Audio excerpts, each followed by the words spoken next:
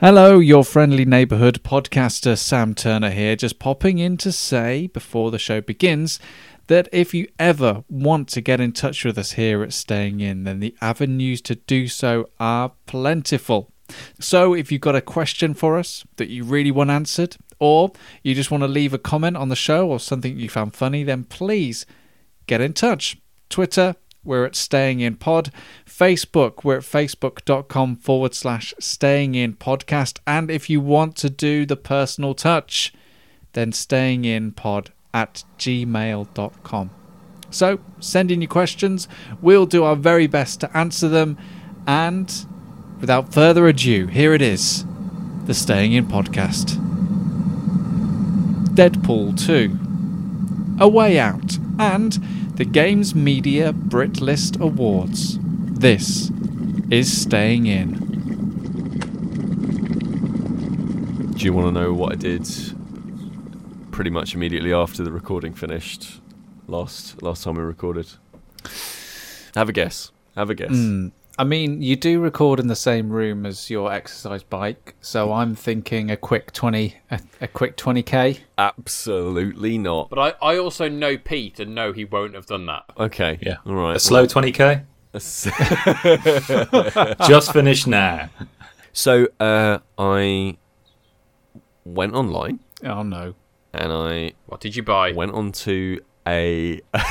Dan's getting close on this one. Activate incognito mode. Went into incognito mode. Signed on to a miniature wargaming table shop of choice. And please. I purchased... I attempted to purchase some rocks. What do you... Oh, like, you're meaning like fake rocks for landscaping, aren't you? Yeah, plastic rocks. Pete, Yeah. when was the last time you went outside? Because there's actually you live near a gravel drive.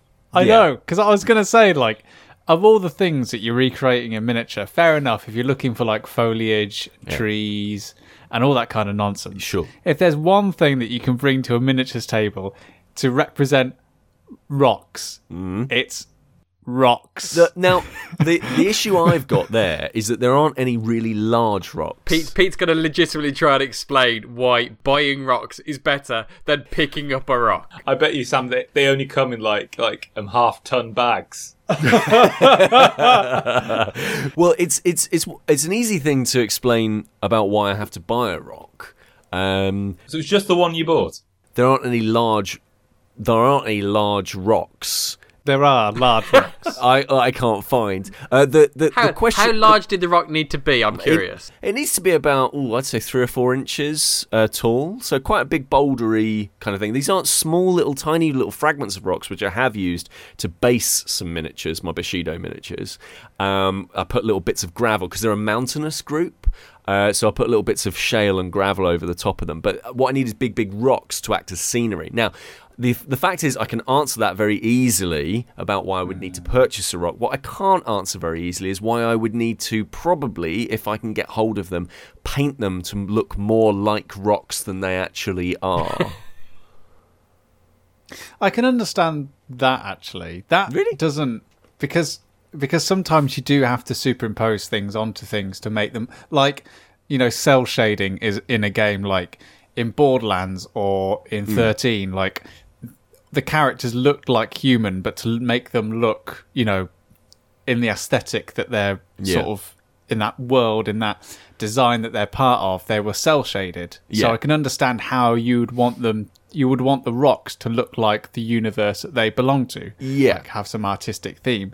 That I'm fine with. The fact that you have to go online and buy rocks. Yeah. Considering that the last time I was at your house, there was a wall that was half collapsed outside it. Yeah, which... I need rocks, not bricks. Can I just check, Pete? Can I just check Sam's explanation as to why you would paint the rocks? Yeah. You've obviously just gone along with that. Is that the truth, or is there more of an embarrassing reason why you need to paint them? Are you just accepting Sam's sensible option? Let's just accept Sam's sensible option on this one. What did you paint? What was it? You painted grass on the top. Well, there will be some of that. But here's the thing. Here's the thing: I attempted to purchase rocks, but divine intervention got in the way, and unfortunately the rocks were sold out. The rocks were sold out, so now I don't have them. So that's the thing. It's next on my hit list. Only there was some place that you could get things that look like rocks for free. That you even better if you don't have to paint them to look like rocks. Where's your nearest home base? Does not surprise me that Pete has no idea where the nearest home base is. I'll be honest. There are certain locations in Bristol that I wouldn't be able to tell you where they are. Home base is one of them. The football stadium is one of Where's them. the nearest Games Workshop? I can tell you exactly where all the modelling stores are. But you see, Pete, I know, joking aside, like, I actually find that really interesting. Like, when we were kids, like, my brother and I started to kind of build like a model railway thing. We never succeeded. We never carried on with it. We got bored. But like, we watched and read tons of like videos and guides on like the craft in creating miniature versions of things. I find that really interesting. Like, I remember watching like the Lord of the Rings making of the bigatures in Lord of the Rings.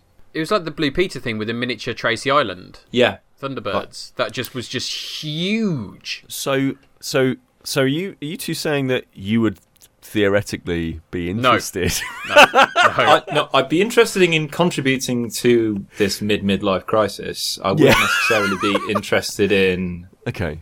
Like, I myself, like, I'm fascinated by the artistry in there, and it is genuine artistry, the people that create this. There is something about looking at, whether it be a model village, a model city, model railway, model whatever. Like, I remember, when you walk into Games Workshop, it's the first thing that draws the eye. It is that, that attention to detail and that craft.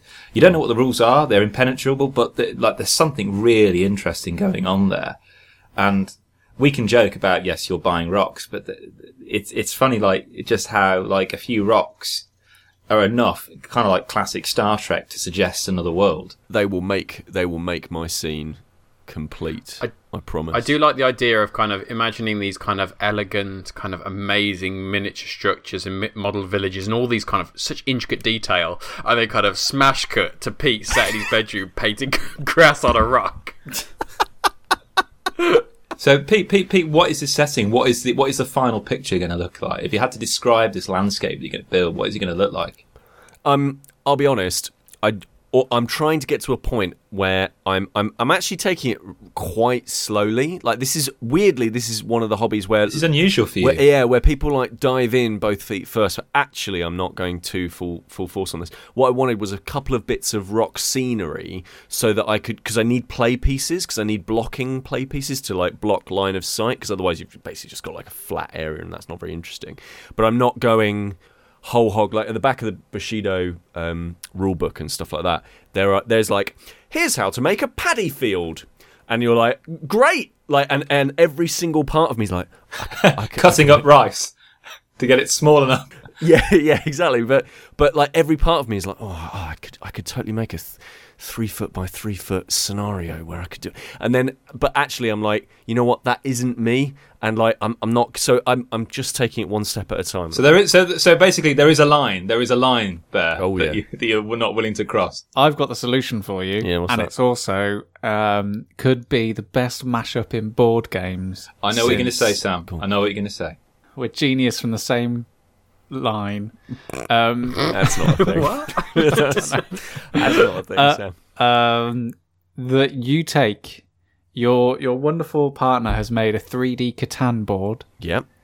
Which is already full of different landscapes and topographies, quarries, mountains, fields. Yeah. And he used that as your Bushido board. Yeah, totally wrong scale, but yeah, absolutely. See, Sam, well, I'm trying. I'm trying. You're going on the internet and buying bloody rocks. I'm just suggesting stuff that might help you out of this funk. Yeah, let's not mince words. This is an intervention. I mean, what are the rules of rock placement on a Bushido board? Because can't you just say, yeah, here's my board, dump a load of quarry material on it and go, good luck with line of sight with this one, bitches. Sorry. Can I just activate my nerd voice just for a second? My other nerd voice. There are specific rules for placing scenery because obviously you get an advantage. If I was the only person who was building the map, I could be like, right, I'm placing them all here because I get a load of advantages. But basically, you come with specific pieces of scenery, and player 1 picks the first piece of scenery and goes, I will place this here. Player 2 places the next piece of scenery, and that's how you figure it out. It's all very pleasant. As Sam says, the version of Catan that you have, this 3D version, does split up into all the components, so obviously you can put it in various different ways. You say it's the wrong ratio. Surely when you're building the board, you decide the ratio. No, it's the wrong ratio to Bushido characters. Like the Bushido characters is as high. Basically, a Bushido character, a Catan mountain, is twice as big as it. Which I think is what he means. So by basically, size. in miniatures, basically you get certain different scales, and that means that. So in my thing, if we were to go with that, if we were to say, okay, this is the scale that we're working at, then the tiny little sheep that are hanging out on the little on the hex, either each Bushido character is like 100 foot tall, or the little sheep are like tiny little ants, basically. They're all lambs. How small do you think lambs are? So how big is this mountain you're going to build? No, but it's ratio. It's scaled. So like it just the mountain just needs to be big enough to block the line of sight. Also, from just the character. Also, here's how not 2 feet first into this. I'm not building a mountain. There are mountain people, but like all I want is a couple of little rocks. That's really all I need. All I want really is something that isn't like beer bottles and packets of crisps as scenery. It's a similar principle to kind of like in Memoir 44, Sam, when you kind of put the map out at the beginning and you've got like lines of sight there, but that's just flat cardboard discs. You've got to use the word that Pete hates. Go on. You've got to use your imagination.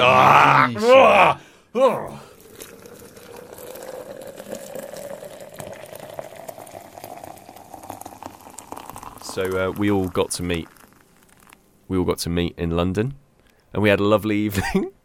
Yeah, it was a flying visit, but it was lovely. It was a particularly flying visit for you, Pete. Yeah.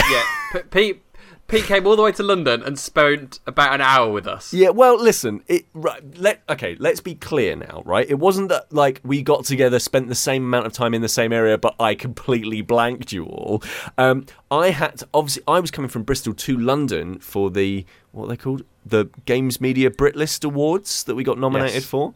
And when we attended them, I knew that I would have to get back to Bristol because I had a busy day of work the next day and also a little bit of sword fighting in the evening. So I had to get back. So I turned up at like 5 p.m. because my train got in way too early. So I went and sat in a bar and sat with nobody for like an hour and a half. Then I think it's important to say that you've finished the book now, haven't you? Oh, the book was finished before I made that journey, honestly. Which is why you were so early. I think, exactly, yeah. The rail gods, the travel gods, decided to equalise a little bit.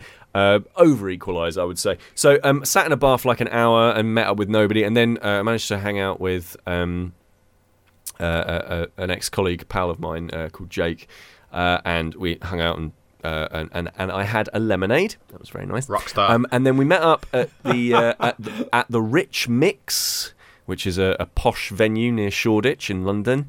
But I was only able to be there until like 9 p.m. and then I had to go and get a train home, which is unfortunate considering the reception started at 7 and the awards started bang on 9. So I missed the entire awards ceremony. I want to know, like, what was the atmosphere from, like, because 7 till 9 was great. Yeah, 7 till 9 was brilliant because basically 7 till 9 was made up of a couple of things. Right. First of all was obviously meeting up and reminiscing and being the only people in the room who were playing Trailblazers. Which was one of the sponsors of the event, and they lined all the back room with like 8 or 10 PS4s, all demoing this game from Rising Star called Trailblazers, which was all right. It was an all right game. Yeah, it's sort of like a mix between Splatoon and Wipeout in a weird way. And the other part of the evening was made up of watching Chris trying to find and apprehend every single person he could find that had pizza. Because we were promised on the invitation pizza, and Chris's first words when we went into the room was, "Where's the pizza? But where's the pizza? We were promised pizza." And he would not shut up about it. And then finally, this poor woman came up to us with pizza on the plate, and Chris has just literally launched, and from then on pounced on her. And then from then on, he was just like, we were having, at one point we met up with the lovely Simon Miller. Great to meet him, first time I think except for Pete that we've all met him in the flesh, and we had a wonderful chat. He was a host, he did a stand-up job. Chris at one point left that conversation halfway through because he spotted someone had pizza and he ate it, even when it had ingredients on it that he didn't even like. It was like a plague of locusts. The person with the pizza was on the other side of the room. Yeah, it wasn't they were passing by. No, I think, and I'm not lying, I was the only one who actually went to them. It was like a Looney Tunes cartoon where Wile E. Coyote smells like a nice barbecue flavour and like floats along over to it. My favourite bit was when Chris got a pizza that he didn't like, his tactic was to roll it up into a tight sort of like Swiss roll of pizza and just like pretty much put it in his mouth as one. Well, yeah, like some sort of like giant egg eating cobra. Yeah. I don't like this. Just like distending his jaw, just like. Now we were. Dan, we were keeping we were keeping count, and I think you were having a bit of a, because you seem to think you can eat more pizza than Chris can. I found this out. Dan can. We've very much established in this podcast that Chris eats more than should be humanly possible. I think that's known. Except for soup. Yeah. Except for soup. We never brought this up after we talked about the European holiday, but we found out because when we had the Thai meal, these guys had like a set menu. And the second dish on set menu was like chicken noodle soup or something like that. I have never seen Chris struggle with a food so much as I saw him.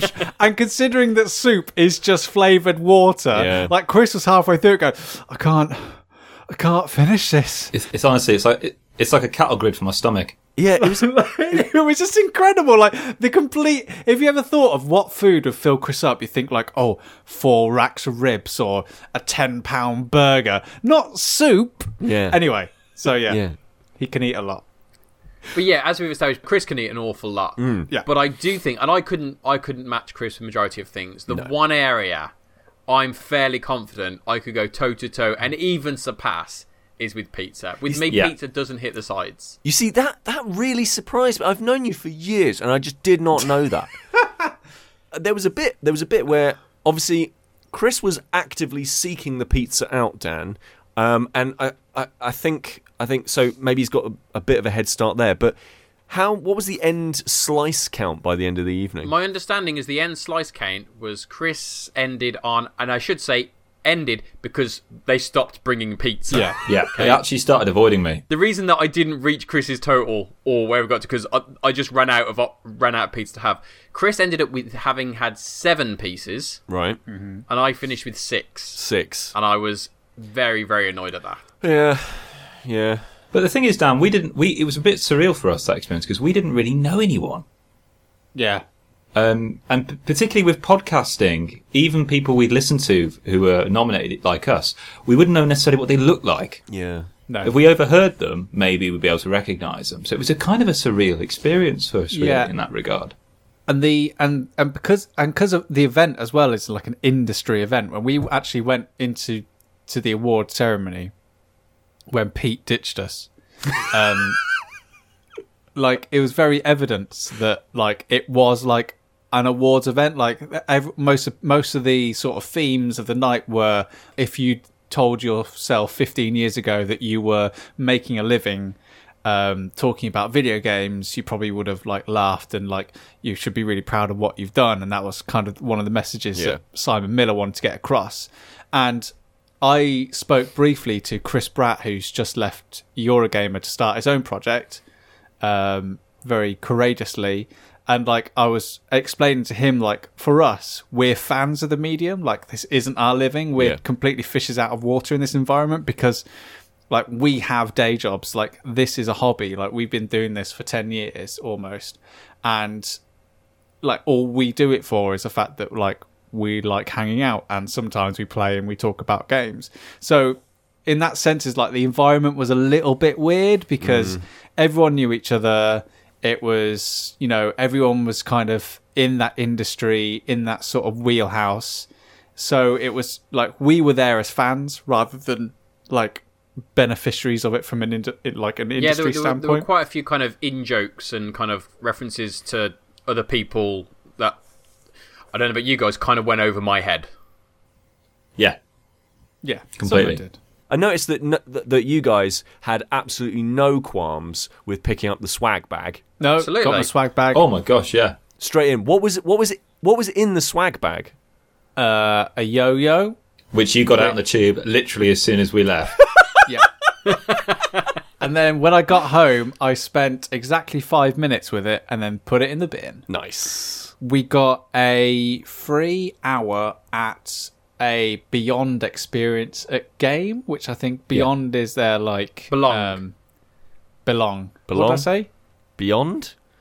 Oh, Belong. Yeah. Yeah. And it accompanied with a lanyard as well, didn't we? Yeah. Right. That lanyard. Right. Because I used to have a lanyard on my keys, which was from where I work, and at work we're always kind of told about be careful about what you wear on yourself when you're out and about. That denotes that you're from this particular British corporation that deals with broadcasting, and because not everyone likes it. Sure. So when I got this new lanyard that just said Belong on it, I thought, oh, that's pretty, you know, atonal. There's no sort of big significance about it. It's just a lanyard.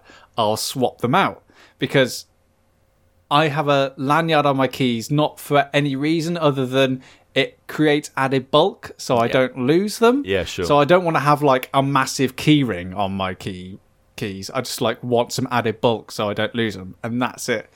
I went to go and get my car MOT'd the other day. And there I was sitting in the little waiting room listening to Heart FM, reading the second book in the Expanse series, feeling very manly. And the guy came to him to go, oh, your car's passed. I'll just go and get your keys. Are these yours? And he was like dangling them from the lanyard. I went, yeah, the ones on the necklace. I was like, oh. Oh no. So yeah. We should probably say we didn't win. that was kind of like weirdly, like that was the least. Like we went in going, well, we're not going to, but it would be a nice time. But our pals did. Yeah. Which is really nice. Dan, have you got an exit? He does, yeah. I've got one of those. They're really good. What is it? Have you played it? Wait. Yeah, I am. Yeah. I got. Wait. Hold on a second. Hold on. Wait. Hold on. Wait a second. Hold on. I'm holding. Hold on. Wait. Hold on. I've got the one called Secret Lab, so please don't spoil any of it for me.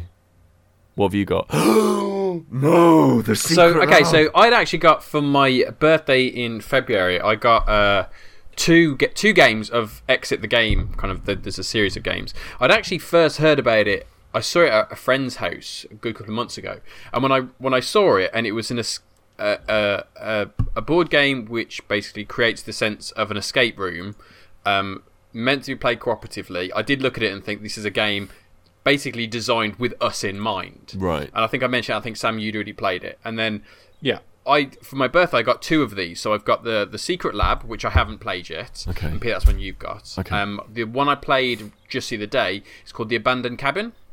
And the way these games work, me and my wife played it, and it was a really enjoyable experience.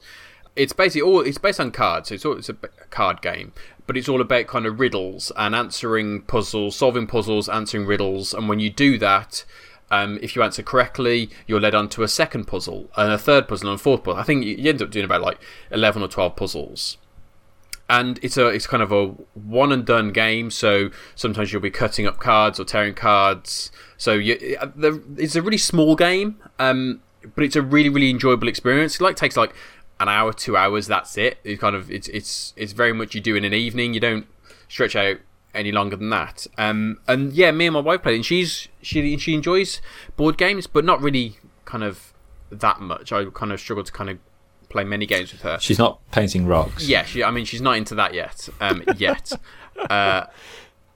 But she really liked the idea of kind of the answering puzzles and trying to work it out for yourself and working together to discuss things. So, for example, she's really enjoyed Sherlock Holmes Consulting Detective, and it was just a really fun experience. I mean, the abandoned cabin, the conceit of that is you've broken down in the middle of the night. Rather than stay in your car, you've tried to find shelter somewhere, and you found this cabin. You stay there overnight, and when you wake up in the morning, the door is locked, and there are bars in all the windows, and you're left with a note saying basically you've got to find your way out, or bad things are going to happen. Oh, no. Basically. So that's kind of the conceit of that, and then that's the gives you the impetus to then go through the game, and you're given the first riddle, and then that leads you on to another one.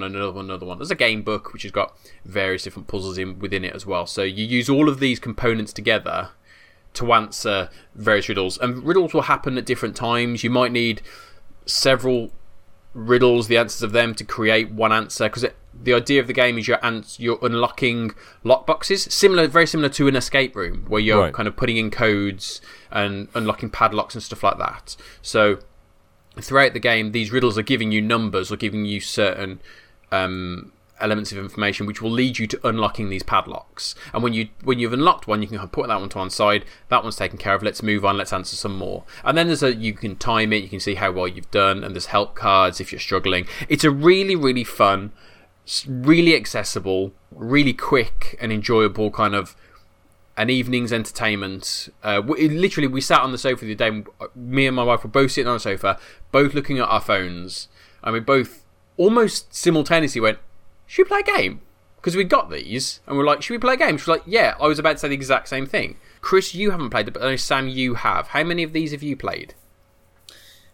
Just the one, and I've got another one. I've got the Pharaoh's Tomb in its shrink wrapping in a drawer, which could be a good thing that we can pop out when we're all together again. There was two that came out quite close together. There was Escape and there was Exit, and there was Unlock from Space Cowboys. And Unlock is a very similar experience, but also very different. Where Unlock is different because it's a game that can be played again, whereas Exit is a game, as Dan said, that you have one shot at it and then it's done, because everything's a lot more tactile, which I think is what I like about those games more than Unlock, where everything's done on an app, and when you think you've solved something, you type a code into an app and it tells you whether you've succeeded or not.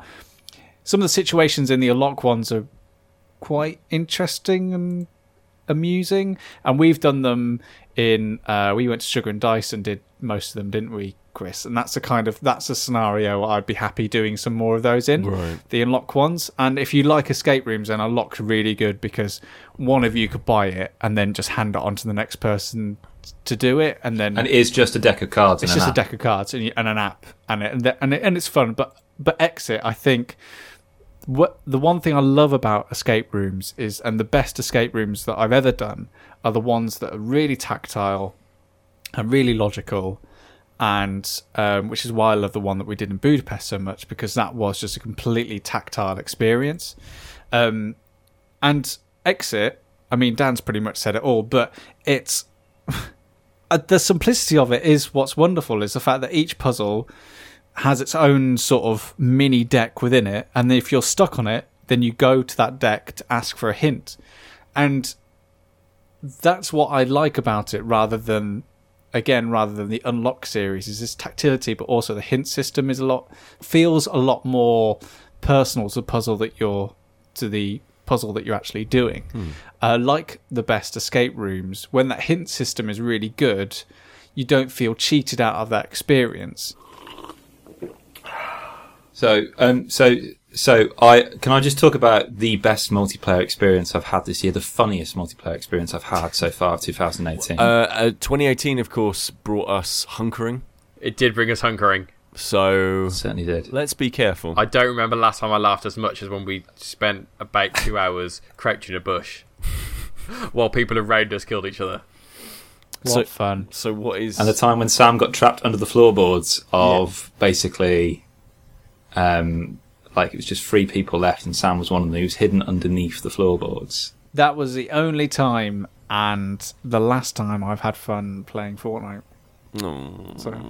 What could be more fun than that? Right. 3 words. Yeah. The way out. No, Chris, it's our way out. But Jesus. Oh, fuck. Jesus, I'll let you have that. 3 words. One of them's a letter.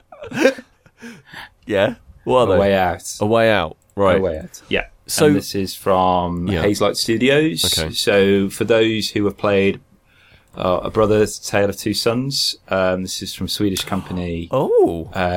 So Brother's Tale of Two Sons, very quickly, was this really quite interesting platformer where you played 2 brothers and one brother was controlled by one half of the controller and the other brother was controlled by the other half of the controller. Yeah, so it was really good. It was this kind of patting your head, rubbing your stomach kind of thing, multitasking, literally, and platforming. It was The Adventures of Cookies and Cream, but in the late to mid 2010s.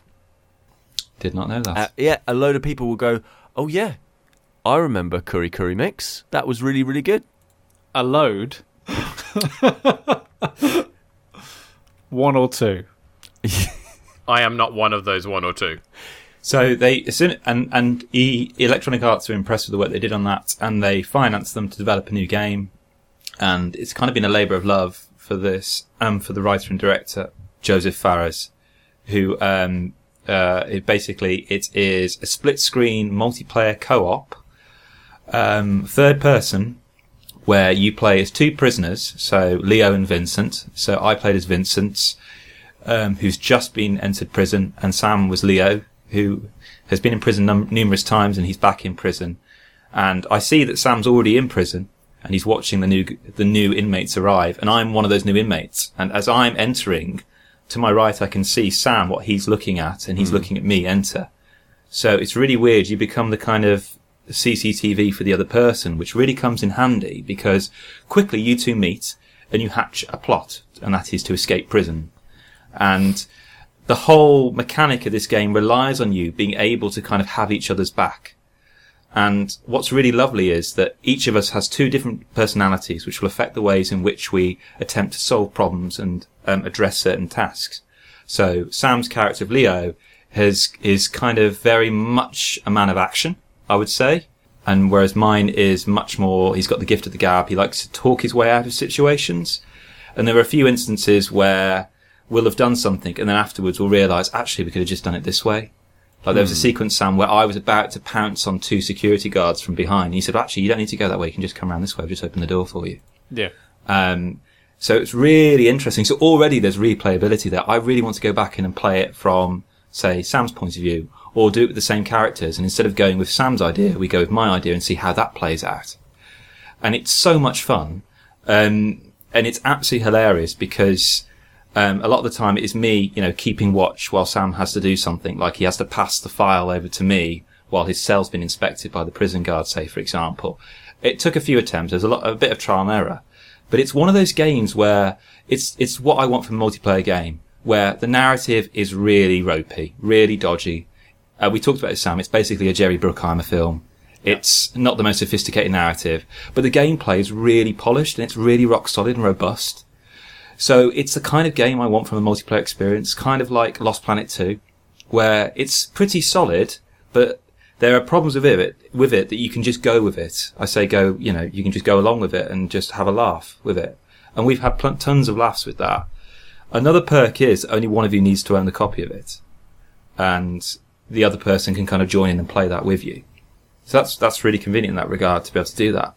It's a lot of fun. It's a really interesting way of doing this. There's been genuinely some really cool sequences where like Sam will go into a cutscene and he can just put his controller down and watch a cutscene. Whereas meanwhile, I can move around and move into that cutscene. You know how sometimes AI characters do that, like in Assassin's Creed. You go into a cutscene and then the AI will just walk through your cutscene. But I can actually do that now. And I can carry on playing the game while Sam's in that cutscene. Right. And sometimes I need to be there because Sam may have got himself into difficulties and I need to be there to make sure that I can get him out of it. So it just kind of when at its best, it's beautifully choreographed. There's brilliant chase sequences in this where we'll be going our separate way, and suddenly the game will throw us together. Sometimes Sam's screen will open out and fill my screen, and I'm done, and I'm watching him. And then sometimes the screen will split into three, and then the security guards appear on the top one. So it's like watching. It's like CCTV at the same time. It's a really interesting dynamic. You feel watching like a storyboard or a comic book come to life as you're playing it. It's a really interesting experience. Sounds like playing a game of 24. Yeah. 24 used to do that thing where you would watch a scene, but you'd have 3 angles on screen at the same time. That kind of thing. Definitely. That's pretty much what it is, with a script written by, or produced at least by, Jerry Bruckheimer. And produced by Joel Silver. Yeah, it's just absolutely the shonkiest. The script is absolutely awful. Like, what do you mean? What do you mean awful? Well, like, Sam, give him your favourite line.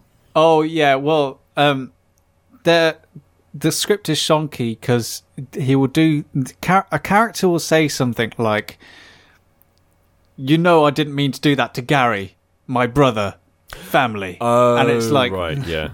So it's like they kind of say things that they shouldn't. A lot of exposition. Yeah, if they were really talking to their family about Gary, they wouldn't say he's my brother. Right. And like lots of like some of the talk between the guards, like as they're like filling time. There's one conversation that the guards have, which is like, "Oh, did you see the John Peters show last night?" And the other guy goes, "No, I didn't. Who was on it?" And the guy returns with, "I don't know. I can't remember."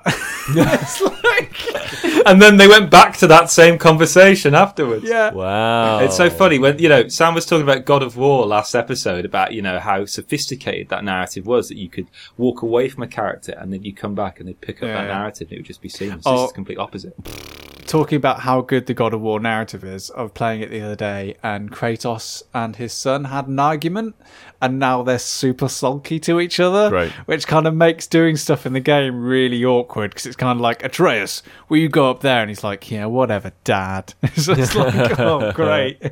This is fun.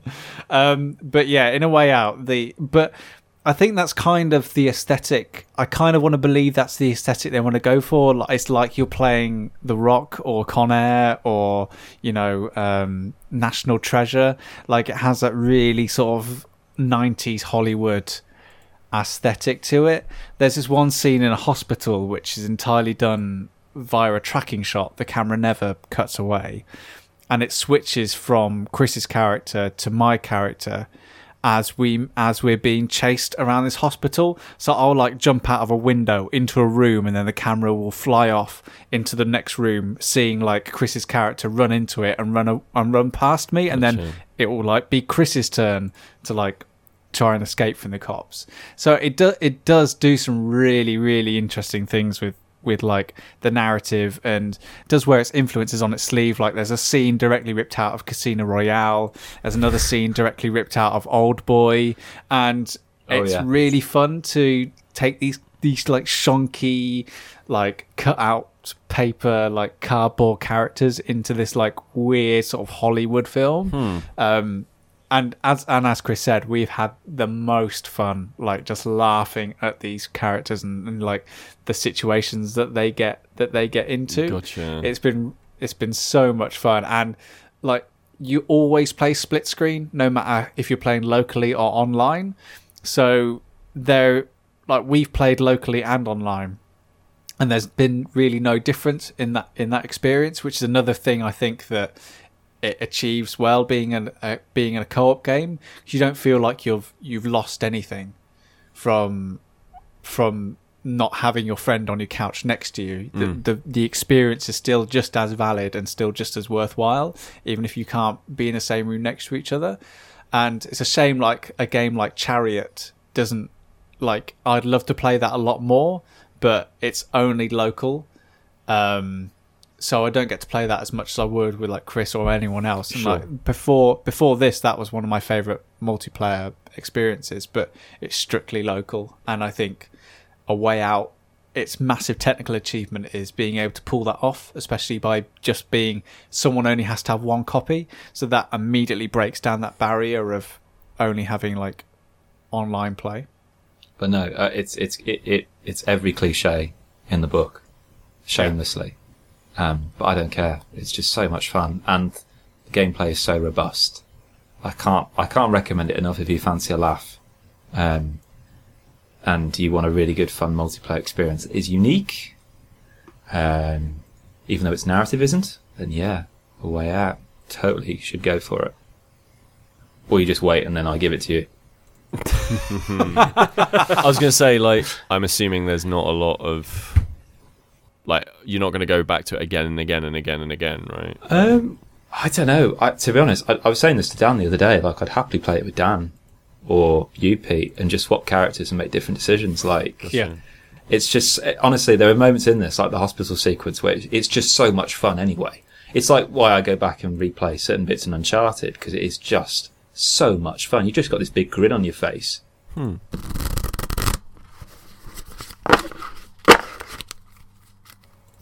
you seen Deadpool 2, Sam? Honestly. Yeah, I have. You've seen it? Yeah. I thought it was. I've seen it. I didn't think it was out yet. It came out last Friday. Yeah, Friday. Yeah. I saw it on Monday, and it was still pretty fresh then. Because Sam, I think you and Pete are probably the most ardent Deadpool readers. Alex is, not me. Okay, I just saw the copies of Deadpool on your shelves, so I assume it was you, Pete. Yeah, that's because you're a everyday sexist. There's, I'm joking. I'm joking. Yeah, no, Alex is well into Deadpool. I like the Deadpool stuff well enough, but it's just not something I've particularly read or anything like that. He is great. Yeah, he is great, and we named our rabbit after the fact that he likes eating tacos. That's why taco's called taco. Well, his favourite food is chimichanga, but Yeah, I know, but he talks a lot about tacos. So Chimichanga the rabbit just doesn't really work, does it? yeah, chimichanga. Chimmy's a good name. Changa. You should have got two rabbits called one Chimmy, called one Changa. Yeah, but then what happens when one of them dies? Then you've just got Chimmy or Changa. Or you get another one and call it Chimmy 2. No, it feels wrong.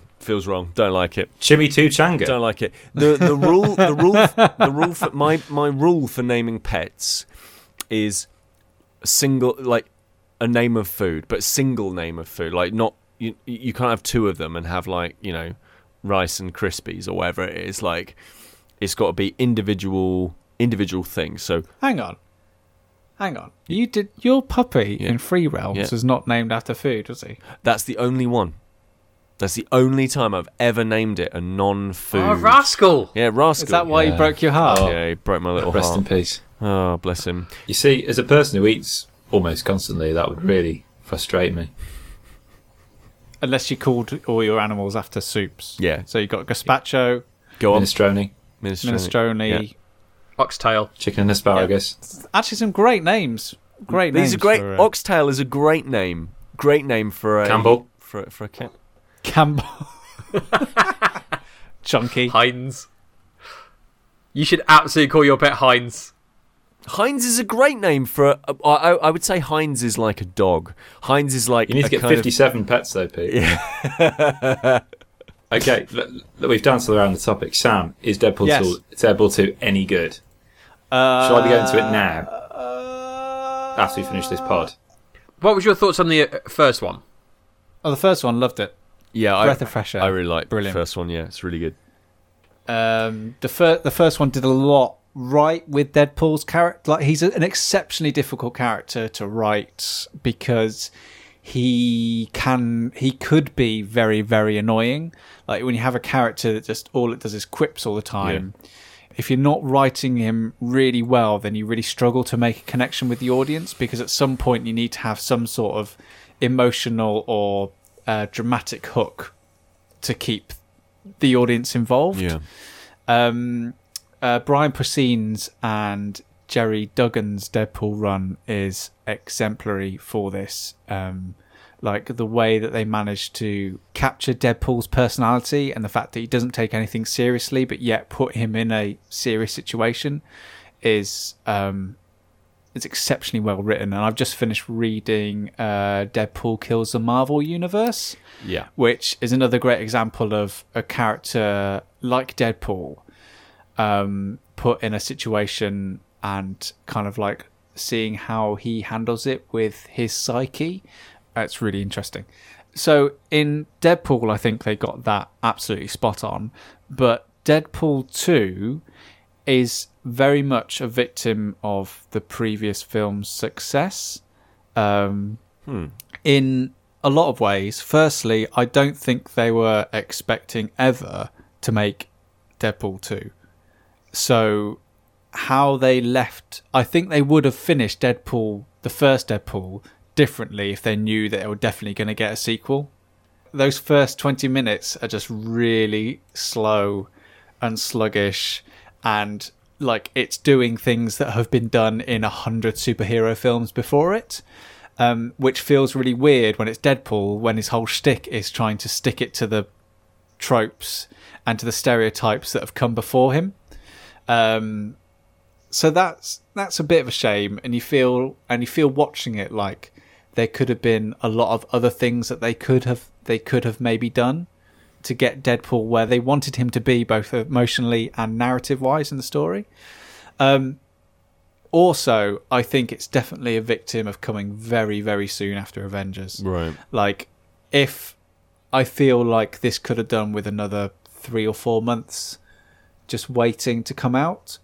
But I understand why, like, Fox wants to get a bit of that pie again, and this film was, like, the writing on this film finished before even Logan was out.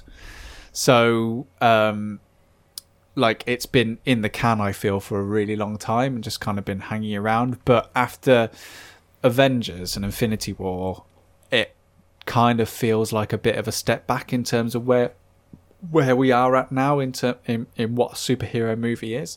Like, Infinity War was just tonally really well placed and exceptionally well balanced in terms of like action and comedy, that when Deadpool 2 takes a misstep, like with the first 20 minutes or at some other points in the films, like they're really noticeable, because Infinity War managed to pull that off really, really well. Saying that, though, like, when Deadpool 2 shines, it really shines. Like, it is a really fun film. It just didn't hit me like as a massive surprise as the last one did. Like, I think everyone was expecting with the last one for it to be a failure, for them not to really get the character right, for them to make mistakes, but it just was such a massive surprise. With this one, that because that surprise is not there, I think myself, I was a lot more aware of the flaws and the mistakes that it was making. Right.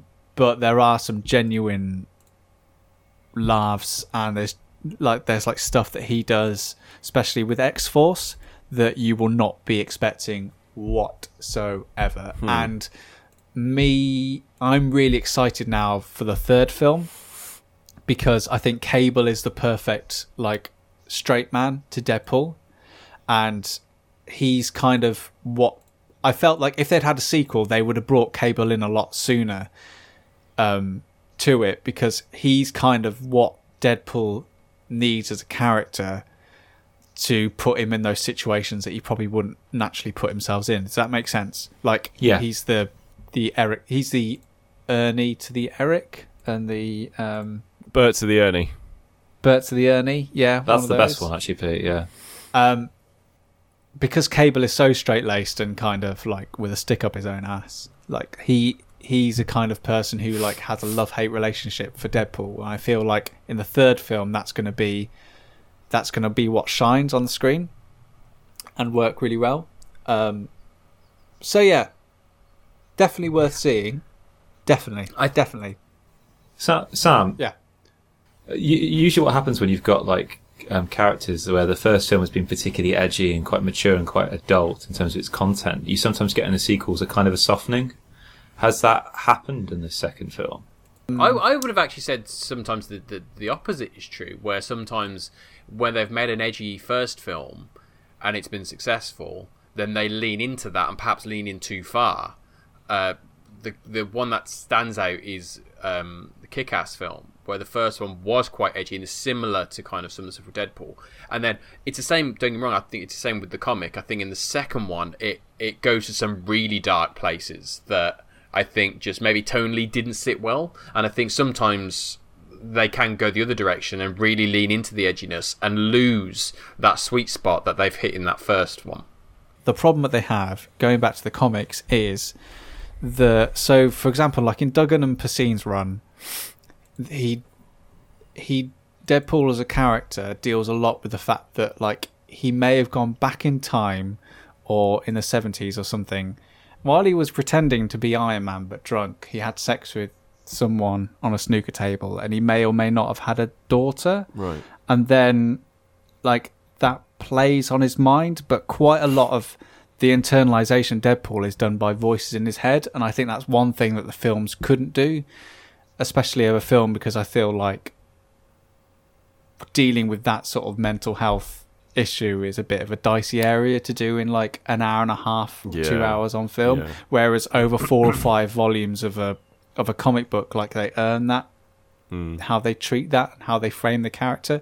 And I think that's the best way that the comics have done it, like put Deadpool in that situation. Like they really played with either his like serious issues with mental health, like always pushing down his emotions so far that what bubbles back up is serious symptoms of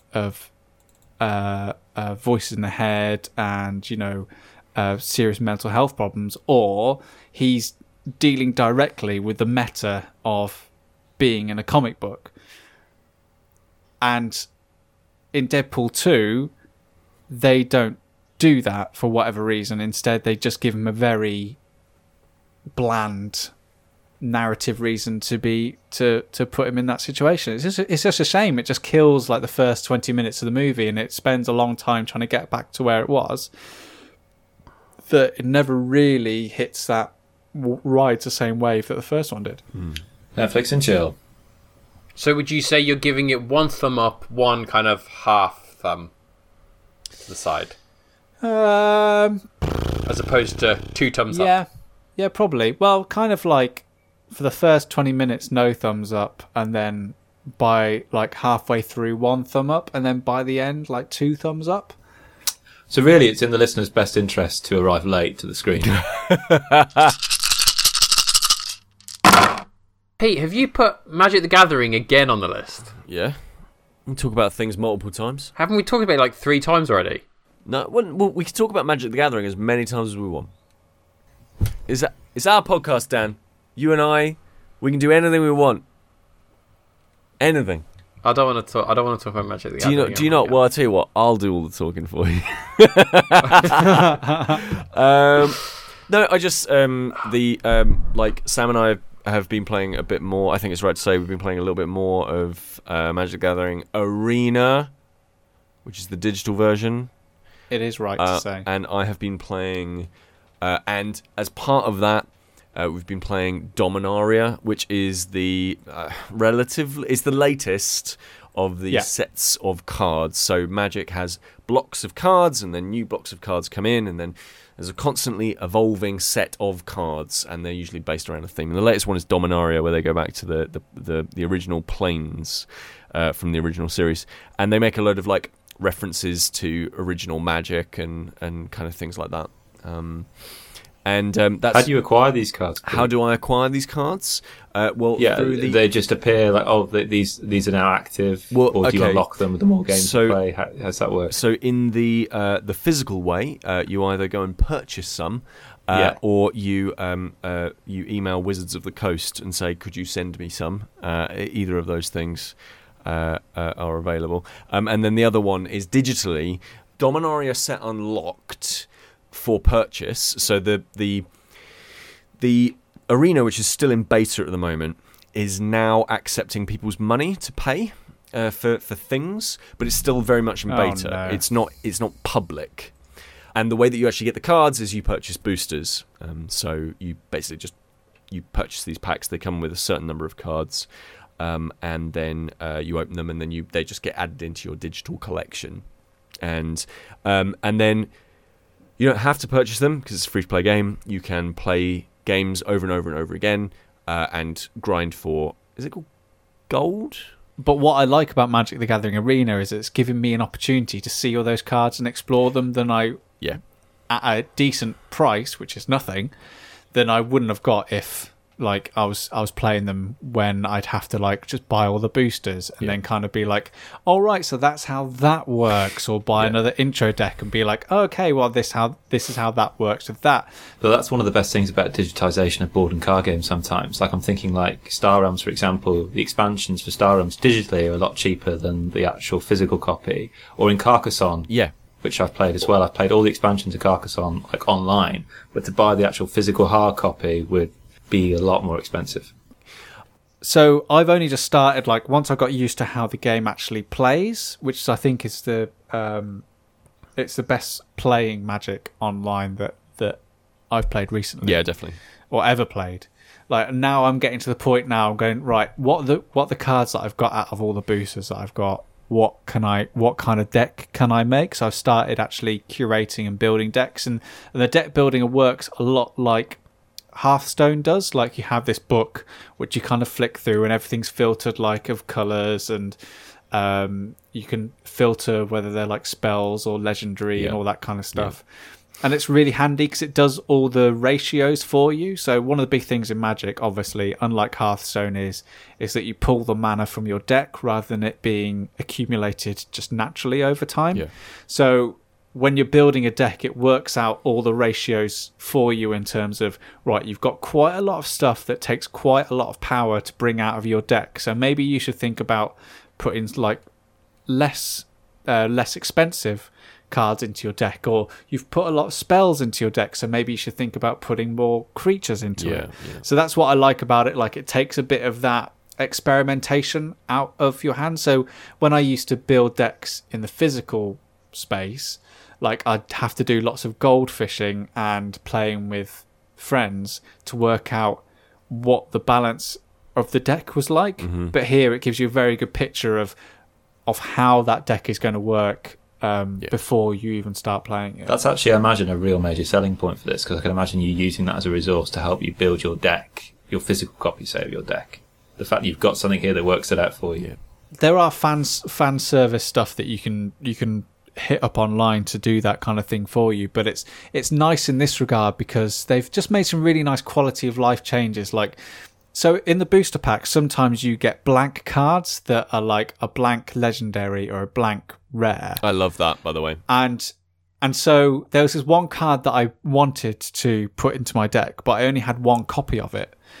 But when I clicked it again, it said, do you want to turn one of your blank cards into this card?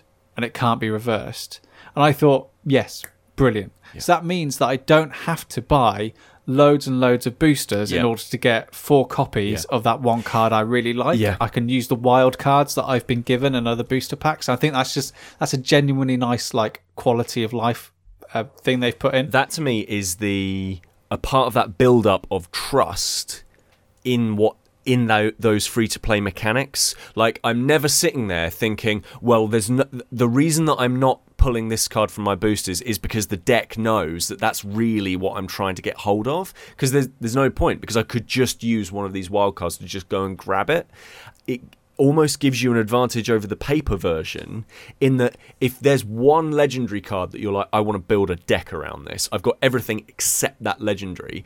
I'm not trawling eBay or whatever for a physical copy. I'm just like, right, that's the one card I want. I know I've got one of these wild cards. Boom, that's the one I'm going to have.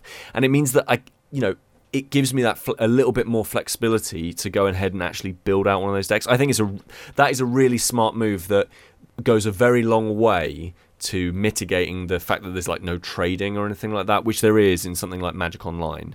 Mucking about with them, there are some really cool different synergies that you can muck about with. Like Sam, you were telling me like about some weird horse thing that you. There's a before we came here tonight. There's this horse. I think it's in the Dominaria deck, and basically it's like a 5/5. And if you have another horse, then if you have another one of those horses in play, then it gives that horse and all horses you get indestructible, which essentially means that anything that would act on that horse and bring its life to 0 via combat or via a damage effect doesn't kill that horse. So it's effectively, it cannot be destroyed unless by sort of sorcery. Which is cool. It's just cool. But it also has another effect on it that says whenever you gain life, you can generate another 5/5 horse. And so this person I was playing, by the 3rd or 4th turn, because they built their deck around this horse, by about the 3rd or 4th turn, I was facing up to 20 indestructible horses. And it was just the most crazy... it was absolutely mental. Like, and half of me was like, oh, Christ. But the other half of me was...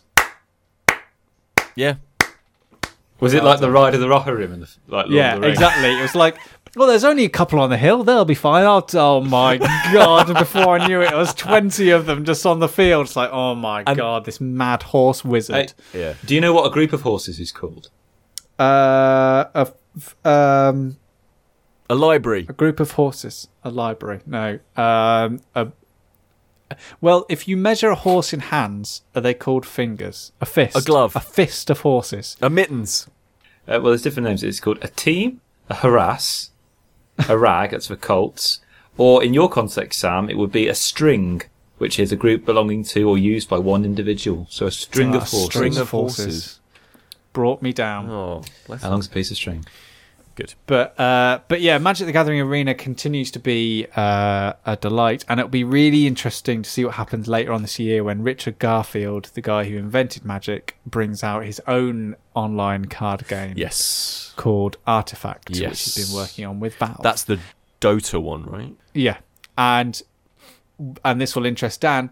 Is that Richard Garfield says that he's apparently been making this game in his head since he realised that Magic the Gathering would never make an interesting virtual game.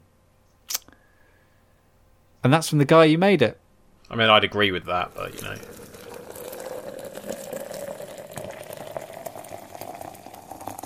We met Toby. We did meet did? Toby. We did, finally. He didn't like and you. And he instantly burst into tears. Well, you guys are rather scary looking. Yeah. He is adorable. You both showed up at once. He was not ready. He doesn't do well with meeting brand new people. It's overwhelming. Yeah, and I thought we also interrupted him watching Pointless, which was... Yeah, dude, he loves Pointless. Don't know what it is about Pointless, but he loves it. So what's is that like a a children's show? Is it a children? Yeah, but is it a children's show? No, Pointless. No. Pointless is a quiz show. Oh, okay. For like CBC. It's a great quiz show. CBBC sort of thing. No, it's an adults quiz show. Oh, okay. Pete, have you ever watched Family Fortunes, or Family Feud as it's called in America because they're a combative nation? The one where it goes... Yeah. Yeah, I love that. So you know the idea. What's the basic idea around Family Fortunes? It's what people. The number of people a number of people are surveyed, and then they get the most popular answers, and then that nice man who I think he nearly went to jail for a crime, but it was all right. He was all right in the end. He says, and our survey says that's libel. And then so people are answering survey questions in order to get the most points. Yeah. So Pointless is the inverse of that. So 100 people are asked a question, but in order for you to make it through the rounds in Pointless, you have to get the answers that people will not have said. Ideally, that no one has said. Okay. Ideally, it will be pointless. Pointless. Oh, that's clever. But I do like the fact with that show that so much of the show is built around calling itself pointless. This is our pointless show. These are our pointless guests. You won the pointless trophy. It's brilliant. I love that so much of the show is just built around how silly that sounds. That's great. And Toby's good at this? For some reason, he loves it. Yeah. I don't know whether it's the colours or the sound. He loves a bit pointless. Or the sound of Alexandra Armstrong's voice. But he's glued to it. But yeah, you guys met... Well, Sam, you've met Toby once before. That was when he was going through his I just want to hit my dad in the face all the time phase. Yeah, well, I showed him that. I will say this though, Dan. He's got your eyes. Maybe you should give him back. That's awful.